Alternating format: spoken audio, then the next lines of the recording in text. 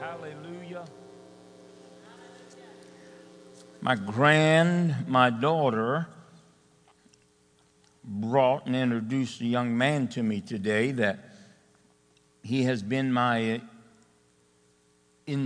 estranged grandson. I didn't recognize him. Where are you, sir? Stand up, young man, and let everybody see you. Hallelujah. One phase down and hundreds to go. Praise God. Well, you know that Eric and I just got back from Pakistan. Where are you at? Huh? Oh, there you are. And so Eric has worked all week to get some footage about what God did. Yes, what God did. There you go. Show the footage? Yeah, show the bloom, the buns, the beans.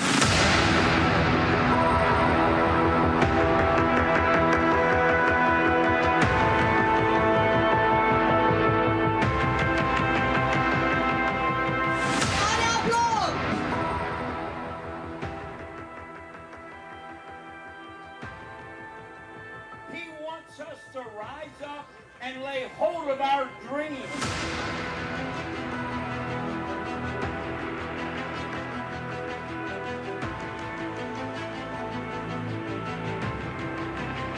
And his love for you and I set in motion a time. And at that time, God sent forth his Son.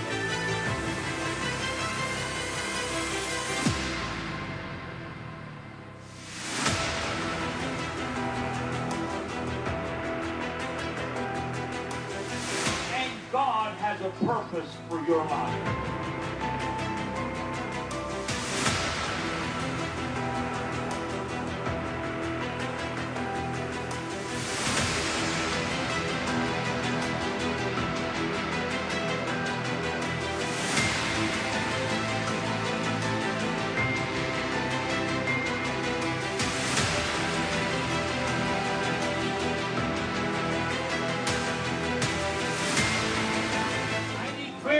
Children to come back to their parents.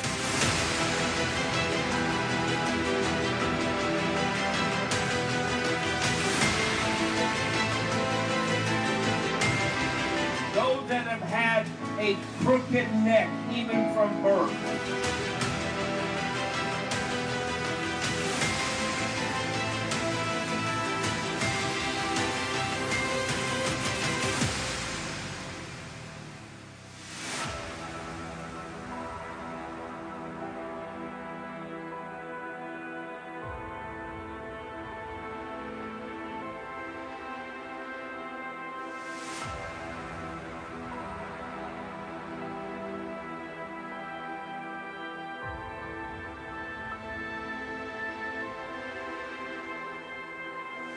I loose the working of miracles.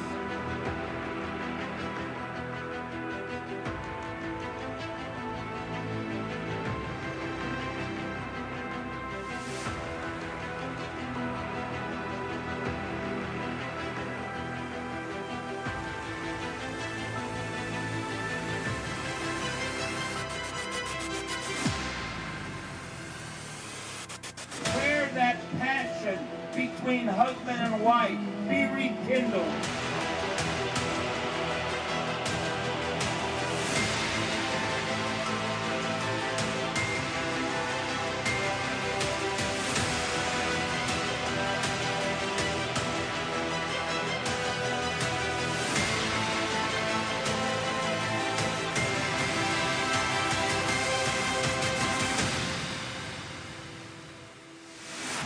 All righty. Eric, we didn't, they kind of do it different we do. They don't get a... Yeah, well, we do live TV. So not only what you Right. saw, the 68, we had about 85,000 people there in front of us for that big crusade on Friday night. We had other services, about 4,000 on Thursday night, a couple thousand on a Sunday as well, and we minister to pastors. But what we do is we do it on live TV, so we're very conscientious that as they are showing the testimonies, we don't try to break in and kind of steal the show, so to speak. We want the people that are there hearing and being ministered to know what's going on. So typically we'd say it in English so everyone knows what's going on, but we had some amazing miracles, Pastor. Yeah, we had you saw a couple right there. If you remember seeing the young man with white jeans on, he was 12 years of age. He couldn't walk. He walked to the platform after the prayer of faith. Yep. Another man, you saw the cast probably, the guy raising his hand in the cast. His arm had been broken, and they tried to set it like 5 times. The doctors, every time they set it, the bone would become dislocated again. So he was in excruciating pain, as you can imagine. He said that night, as the prayer of faith went forward, he felt God put the bone back. The pain was instantly gone. And that's when he came to show. He still had the cast on, but the bone was completely healed. Yeah. That young man that I put my hand on his chest, he was, 35 or so. Yeah. But he couldn't talk. Couldn't talk at all. And so we prayed for him and put our hands on him, and I felt the chest bones begin to move, and all of a sudden he just started taking off talking. Yeah. And he just talk, and I thought, Lord, gee, man, hallelujah. It was good. He was still talking when we left. Yeah. And we had a couple young kids with club feet that were turned out straight, and lots of cripples came forward. Yep. Deaf ear. And and blind. A lot of demon possession. Yes. Yep. Over there, I mean, what I shared a little bit on Wednesday night, and I try to keep the people speaking the gospel focused on what they have to do. But we had about 250 bad guys trying to disrupt the meeting as well. We had to have several security forces step in and defuse something. So where we're going is really life and death in so many ways. And we're thankful, again, church, for your prayers, your support. Again, we couldn't do this without you. But I was just doing a quick total, Pastor. We've done 5 crusades in Pakistan in the last about 16 months or so. Yeah. In addition to the 68,000 in change we saw come to Christ, we've seen 336,000 come to Christ in 5 crusades. That's not live TV. That's not anything else we're doing. That's just physically in front of people in Pakistan. Yeah. So God is moving so mightily in the second largest Muslim nation in the world. It's hard to believe we're able to do it the scale we're doing it, Pastor. Yeah. But the Lord's helping us keep the doors open. The doors seem to be, there's a lot of unrest. There was thousands protesting while we were there, thousands. Yeah. In fact, just a few days ago, they put an arrest warrant out for the former prime minister. The Interior Ministry was under arrest while we were there. It was really becoming a kind of a hotbed of frustration for the people.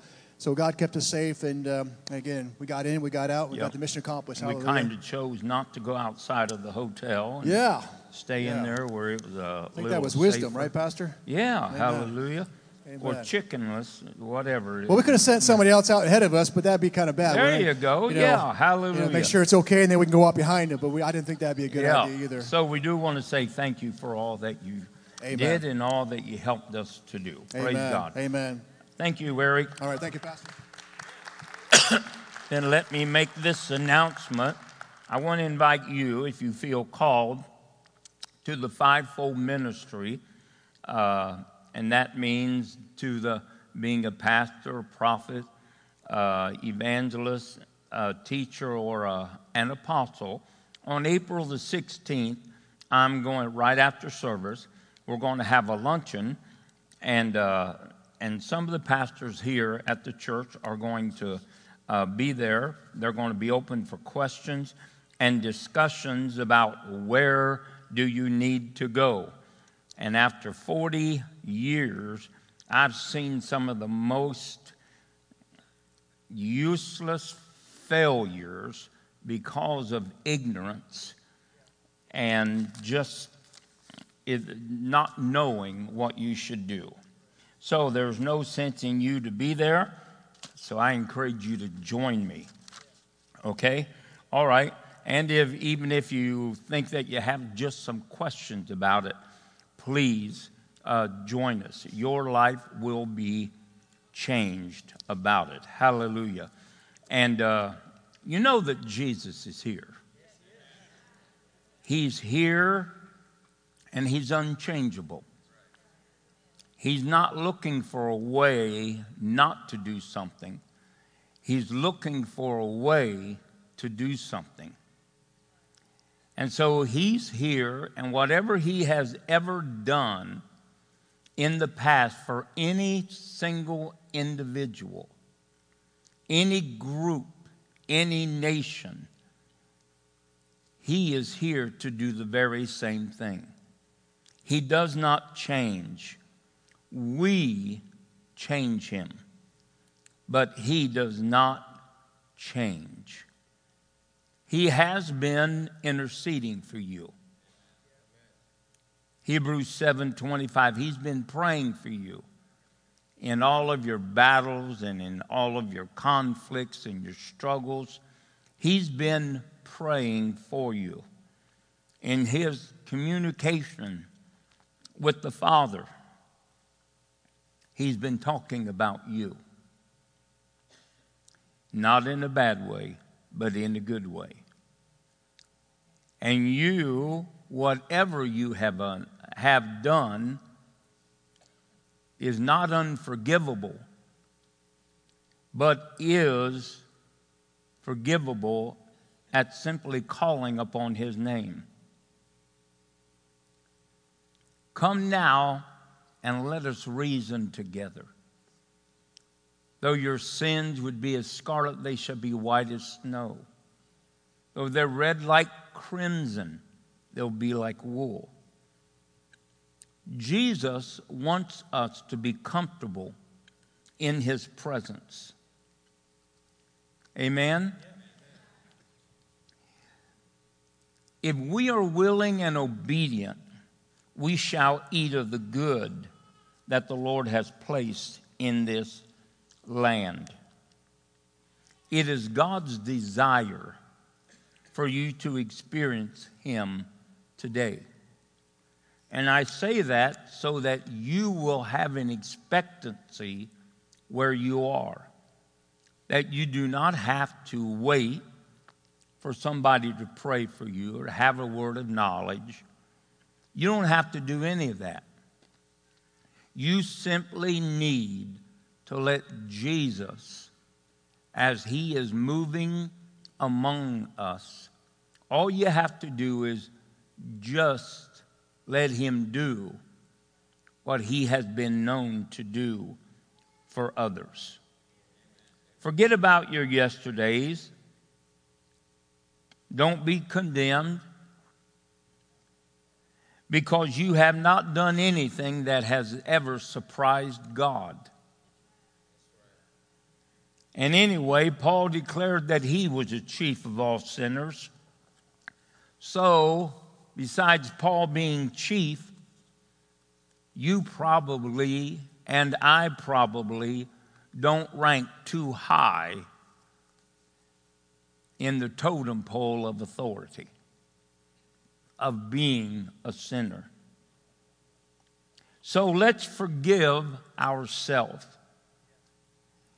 And God declared that he would forgive us, wash us, and cleanse us from all unrighteousness. So today, choose to believe God and choose not to believe the devil.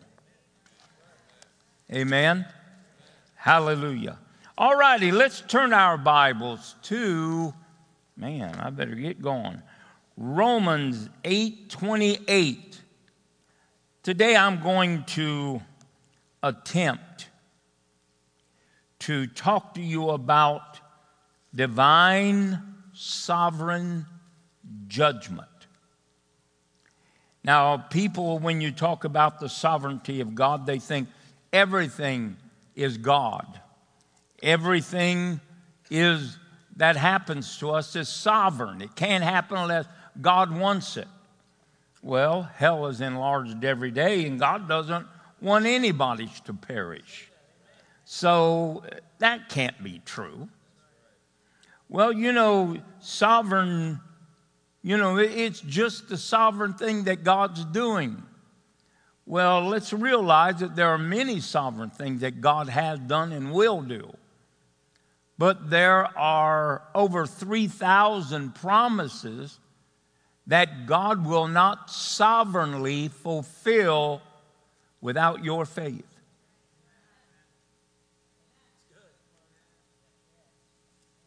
I had a man one time, I called him out. I was getting ready to pray for him. I said, Well, how you doing? Well, God's in charge.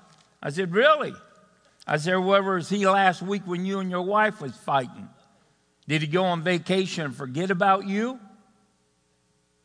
He said, well, no, but I said, did he help you fight? Did he help you divide your household? Did he help you get mad? God's not in control of you. You are in control of yourself.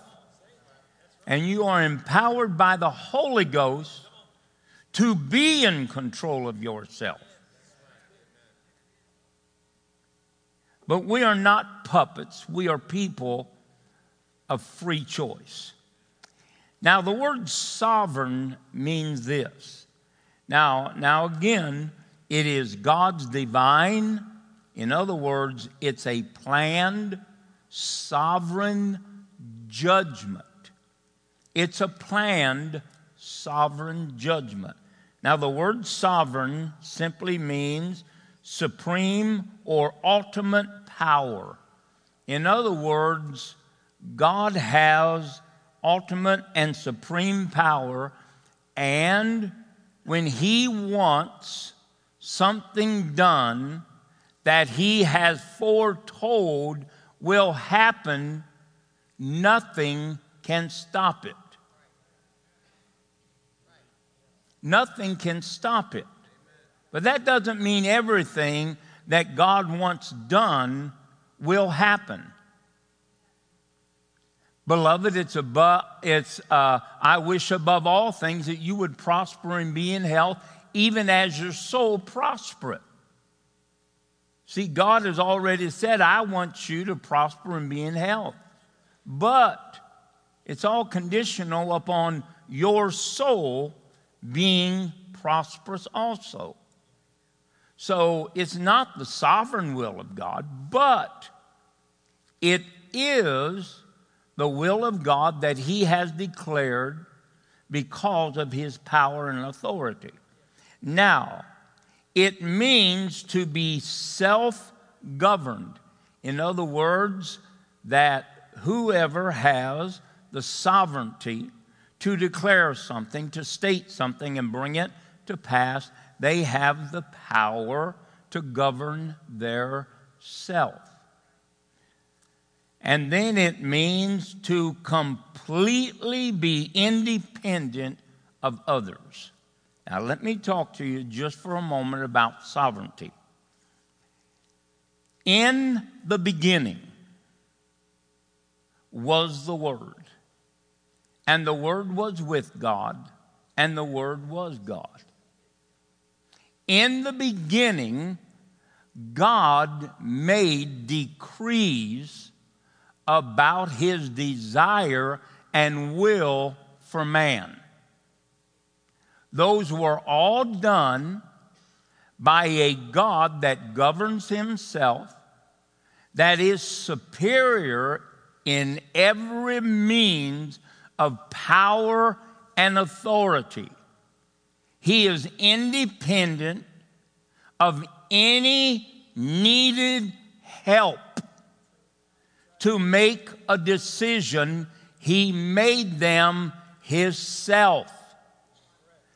But there are thousands of decisions that God made in his sovereignty that you and I now can partake of by faith. Like people say, well, I don't think that God wants to prosper you. Well, God never asked you.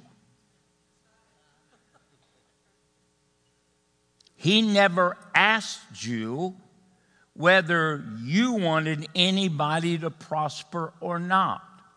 In fact, he never even asked you if you wanted to prosper or not. But God's desire is he takes pleasure in the prosperity of his people. Now see, that is a sovereign decree that God will fulfill, that you can activate by faith. You aren't waiting for God to do it. He's already stated His will and desire. Now you have to use your faith to bring it to pass. You know, God hates poverty. You look in the Old Testament, He hates it. And you and I do not have to be bound by debt or limited by our finances, because God said this in His sovereignty. Before you ever read it, God said, "Give, and it shall be given unto you, pressed down, shaken together, running over." Now, it is true in God's sovereignty, He stated that. But He also put the fulfillment of that desired statement into your court. You give, and it shall be given. If you don't want it, just don't give. And you say, well, I'm rich because of the sovereignty of God. Well, in one sense, yes. And in another sense, no. Yes, God made the statement, but your faith has to activate the statement. Right?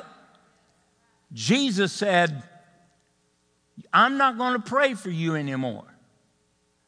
But God loves you as much as He loves me, so whatever you ask, He'll do for you. Now, you don't have to ask God, God, if it be thy will, that I have a block-long Mercedes. You don't have to ask God. You don't have to ask God, because God has already sovereignly declared what He wants for your life. So whatever you ask, you can be assured that God will not withhold it, and God will grant it. Now, that's what the Bible says. Now, you might say, well, you know, you shouldn't do this, you shouldn't do that. Well, show me scriptures. Don't just rabble off out of the dead portions of your mind what you think is right. Amen. See, people do that. You know, I've had people say lots of things about things that I've said and done, but realize that, and I'm not trying to be mean, but sheep only see about ankle high. Shepherds see far better than you do, because we are empowered by God. You don't know, never mind. Just about took off there on a tangent. Most people don't know their nose from their neighbors when they're looking forward. See, you think you know the heart of God. Well, you may know it for your life, but you don't know it for a congregation. I hate to inform you, I watch for your souls because you can't watch for your own.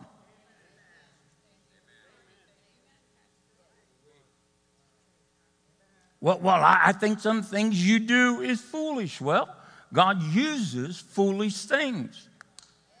And maybe He just pulls one out of the hat every once in a while without your consultation or your counsel or even considering you. See, God is over a congregation. He's not appeasing an individual. And God has placed me as a shepherd to watch for the sheep of his pasture. Now, I may do foolish things, but you don't know the end of that foolish thing. And if God never consulted with you or told you why I shouldn't have done it, then you don't know why I did it.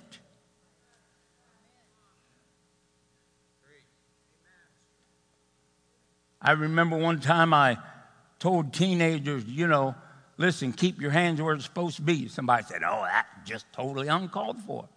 But a young man that was in a situation that he shouldn't have been broke it off with a girl and moved on out of that relationship.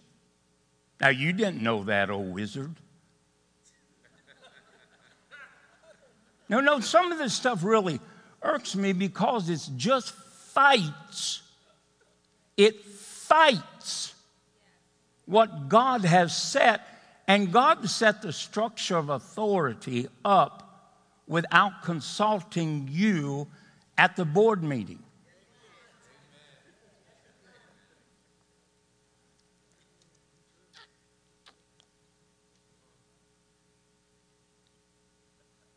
A woman told me one time, she said, God told me you're not smart enough to be pastor of this church. I said, well, what you should have done was asking what I would do if you made that statement. Because I'm telling you, get out of this church. They were head deacons, him and his wife.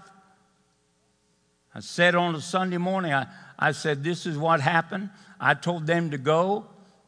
I opened all the doors and I said, you can follow them right down the road if you want. Now you would say, oh my word, it's just so what?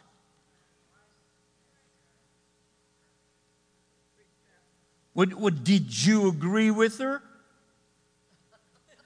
Yeah. I'm not smart enough to do what I'm doing. I don't know how to get up in front of 100,000 people and tell them the story of Jesus Christ.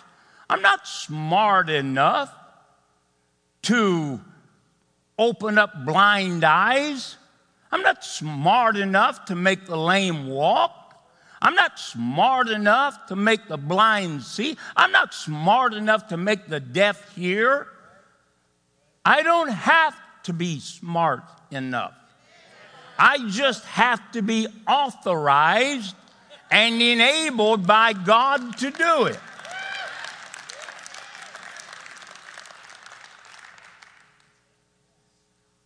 So moving right along, I'm sorry, I've been in the house a few days with Phyllis. Now, God uses his divine sovereign times of judgment for good. There is nothing bad in judgment if you respond to it when it is presented to you. If you don't judge yourself, then you find yourself in the hands of a living God. And you don't want to be there. Judgment is, by all means, a declaration of God's mercy in an attempt to get you into God's goodness. So nobody should be afraid of judgment. Right? Absolutely not. I'm not talking about judgment that tries to get people to be like us. I'm not talking about judgment that looks at somebody and thinks that what they're doing should be done a different way. I'm not called a micromanager, and neither is any other believer. The only time that we get involved in the judgment of a brother is if you see your brother in error. And it seems like that's the only time we don't get involved. Huh? Yep, absolutely.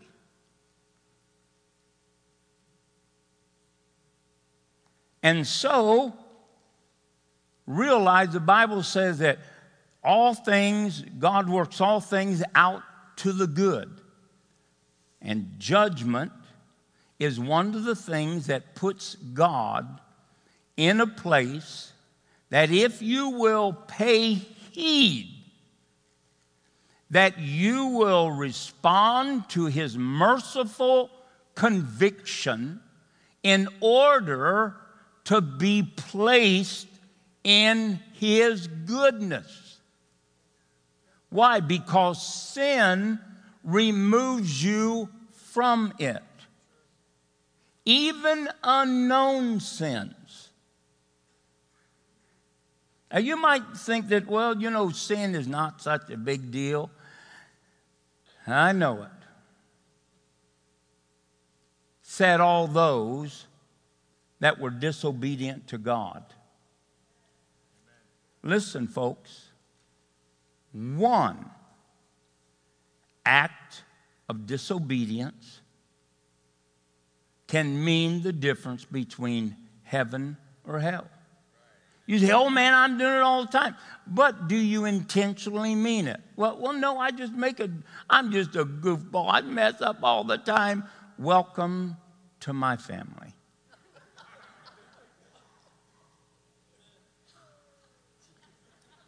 Now, I am not an innocent man.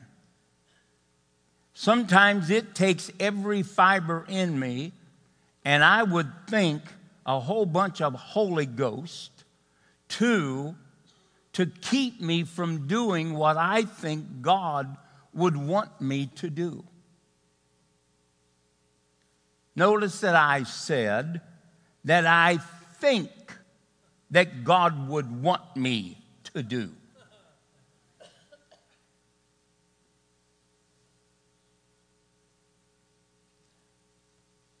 And so, understand that there are times of God's sovereign judgment. Now, if I could have Genesis 3, verse 14 and 15 on the screen. This is how important this is. This is God's response to the devil and Adam and Eve right after sin. Right after sin has broken the unity of man with God. And the Lord God said unto the serpent, because thou hast done this, thou art cursed above all cattle and above every beast of the field. Upon thy belly thou shalt go, and dust shalt thou eat all the days of thy life. And I will put enmity between thee and the woman, and between thy seed and her seed. It, her seed, shall bruise thy head, and thou shalt bruise his heel. This is a prophetic proclamation about what we're talking about today, a sovereign judgment. God says, I am putting enmity between thee, between thy seed and her seed, and her seed shall bruise thy head, and thou shalt bruise his heel.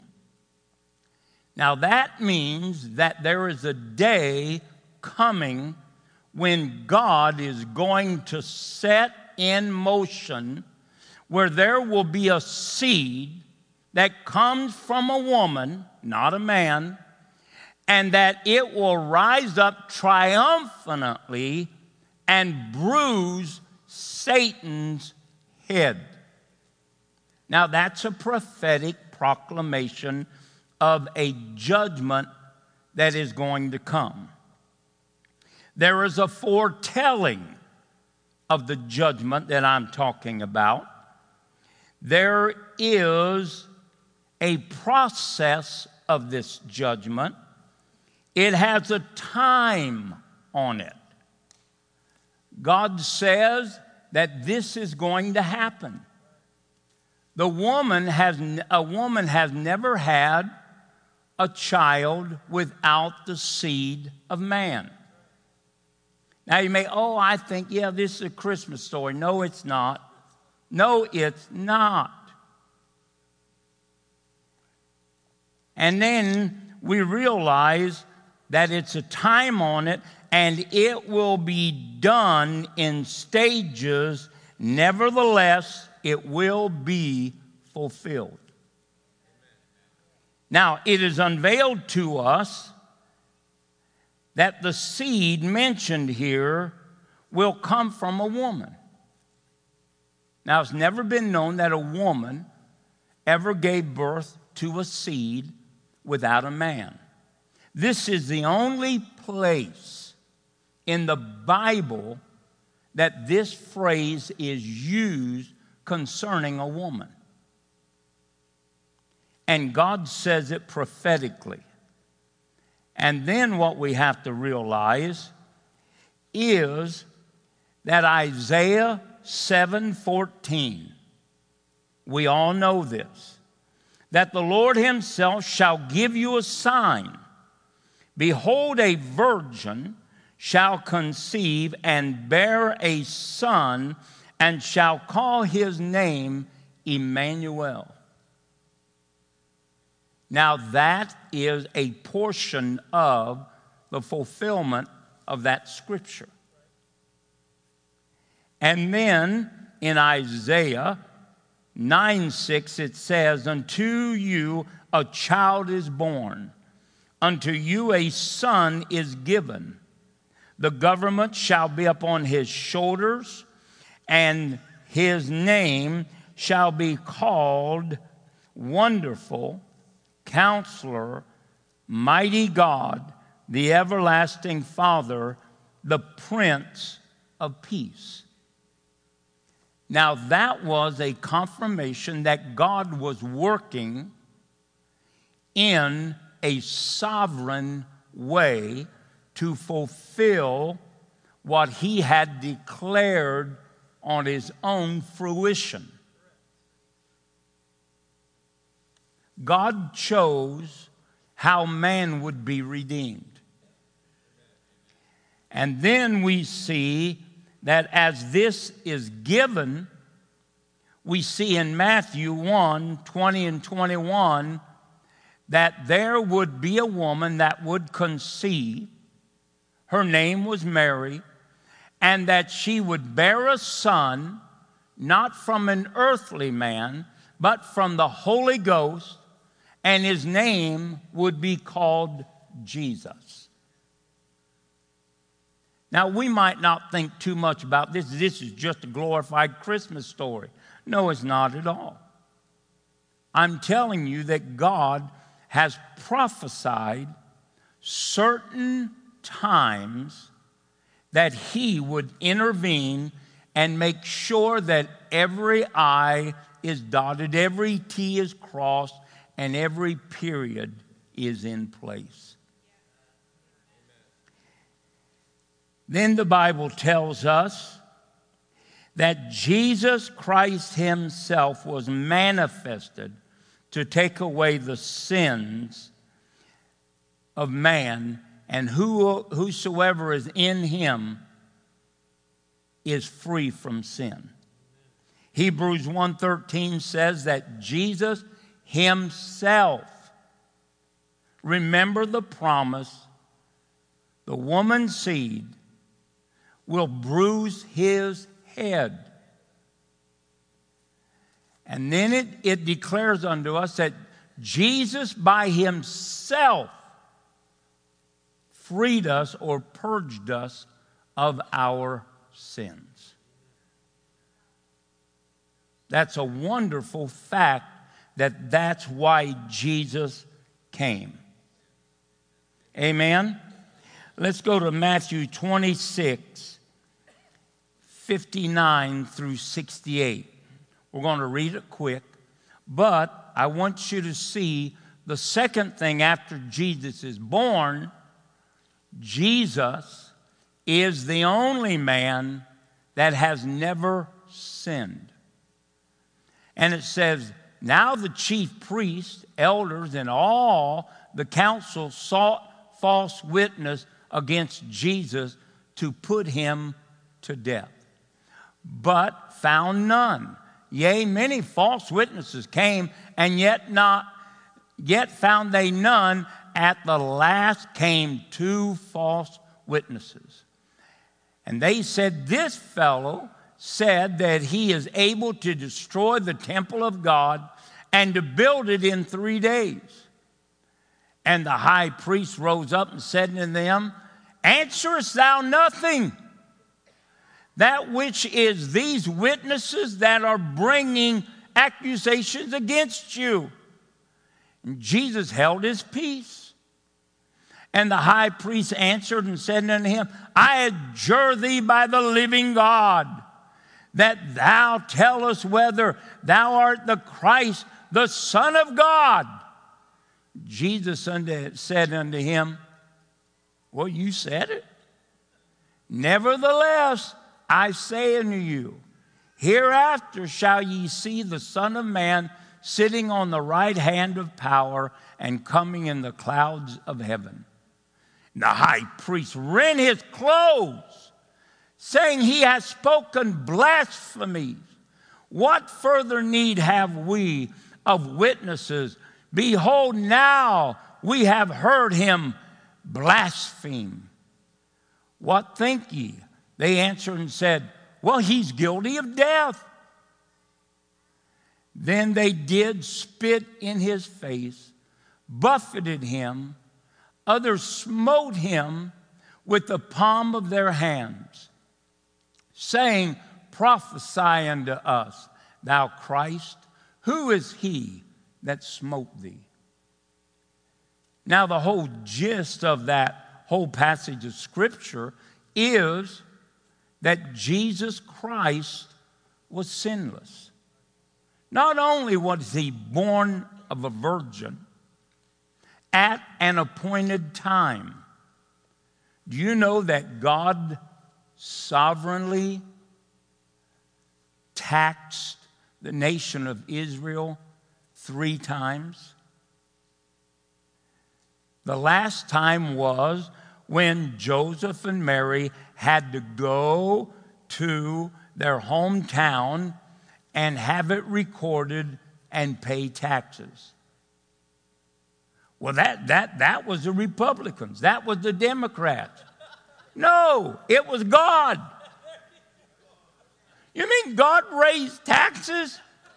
God used any means he chose to use to get his plan through so that man could experience goodness from God.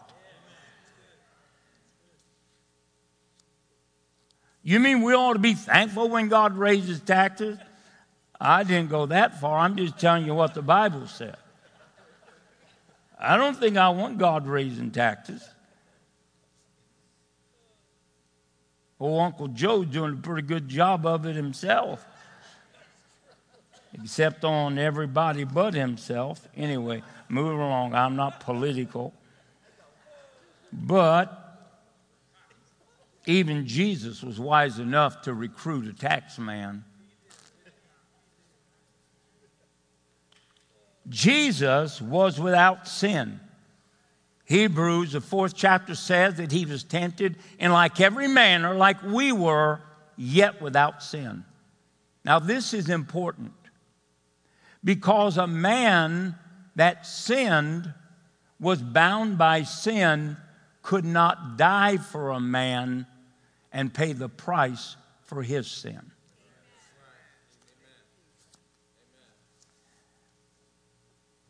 1 Peter 1:19 says that we were redeemed by the blood of the Lamb that was without spot and blemish. 2 Corinthians 5:18 through 21 says that we've been reconciled unto God. And then it says in the last verse that he who knew no sin became sin for us, that we might be made the righteousness of God in Christ Jesus. Now, why am I saying all of this? Because divine judgment starts when Jesus leaves Gethsemane. He is brought into the courts of judgment of the high priest, then taken into the courts of judgment of Pilate. This judgment is a sovereign time. God sent forth his Son, made of a woman, at the chosen time. Everything had to be in place for Jesus to be judged and for Jesus to die for our sins. Now, the divine judgment brought about by God himself. He had prophesied it in Genesis, the 3rd chapter, confirmed it by the virgin birth, and then provided a lamb without spot and blemish to bring it to pass. John 1:29. And there are two major sections of passages of Scripture that tell us what Jesus did in his judgment. You can find that in Psalms 22, the whole verse, the whole chapter, and Isaiah 53, the whole chapter. Now, Psalms was written 1,000 years before Jesus came on earth. Isaiah was written 700 years before Jesus came upon the earth. So the two passages are Psalms 22 and Isaiah 53. Now, before the birth of our Savior, Jesus was prophesied that he would carry our sins. Let's go to Isaiah 52 and verse 14.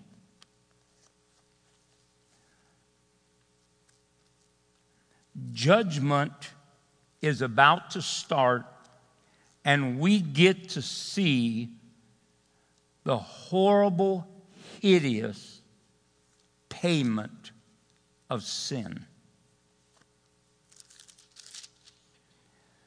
Isaiah 52:14, and it says,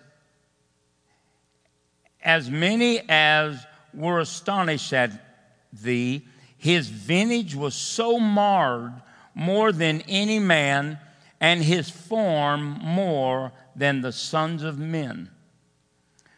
So shall his sprinkle many nations, the kings shall shut up their mouths at him, for that which has been told them shall they see, and that which they had not heard shall they consider.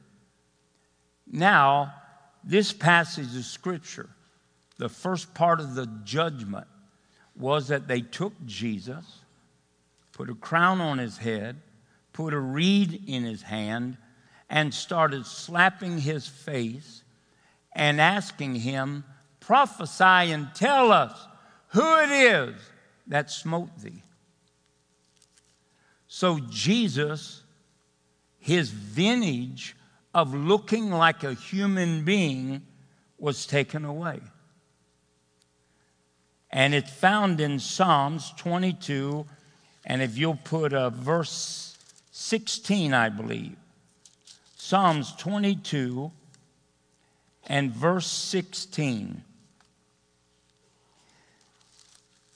This is what the scripture says that happened to Jesus, that he did not look like a man.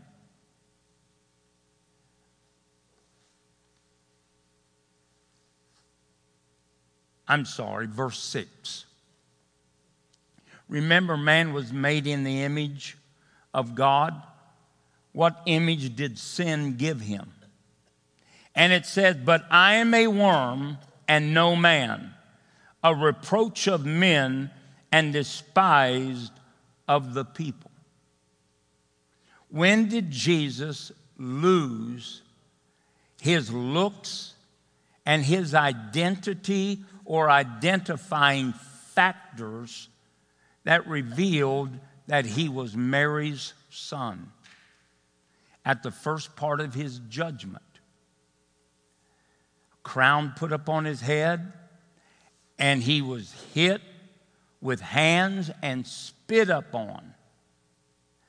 So bad that Jesus' face was no longer recognizable. Jesus sees the byproduct of sin. He doesn't say that he's a disconnected person. He says, I am a worm. In other words, there is no recognition of Jesus and the place that he once held with God when sin begins to be placed upon him or begins its requirement of payment. Man loses his identity. When we get born again, our identity is restored. Amen? Amen. Absolutely. So, we lose our identity when we fall from sin or become separated from God. The second thing I want to bring out, if you'll go to Psalms 22, and let's go down to, let me find it here.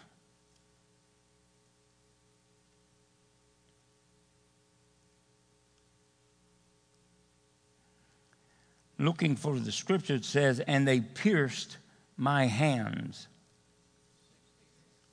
Which one? 16, there you go. For dogs have compassed me about. The assembly of the wicked have enclosed me. They pierced my hands and my feet. Do you know that Israel never crucified people? All of their criminals and all of their sinners were put to death by stoning. But God, in an attempt to show man the horrific payment of sin, reveals the death that his son, the Lamb that would take away the sins of the world, would pay. It was crucifixion. This was stated 1,000 years before Jesus was crucified. God is unveiling to us the cost of sin upon a man's life and why he could not pay it. We understand that Jesus bore our sins. Somebody say, bore. That means that they were taken off of us and put upon him. Let's go to Isaiah 53. I'm going to quickly try to get through this. I know they say, oh man, these are just facts. I'm so tired of facts. Well, if you'd have known it, I wouldn't have to preach it. One thing that this does for me, it reminds me how terrible sin is and the price that it demands of every person. I think sometimes, too many times, Christians don't know what sin is. They think it's a list of to-dos and not to-dos. That's why you keep doing those not to-dos. And the reason you keep doing it is because you've never taken up the time to really find out if it's sin or not.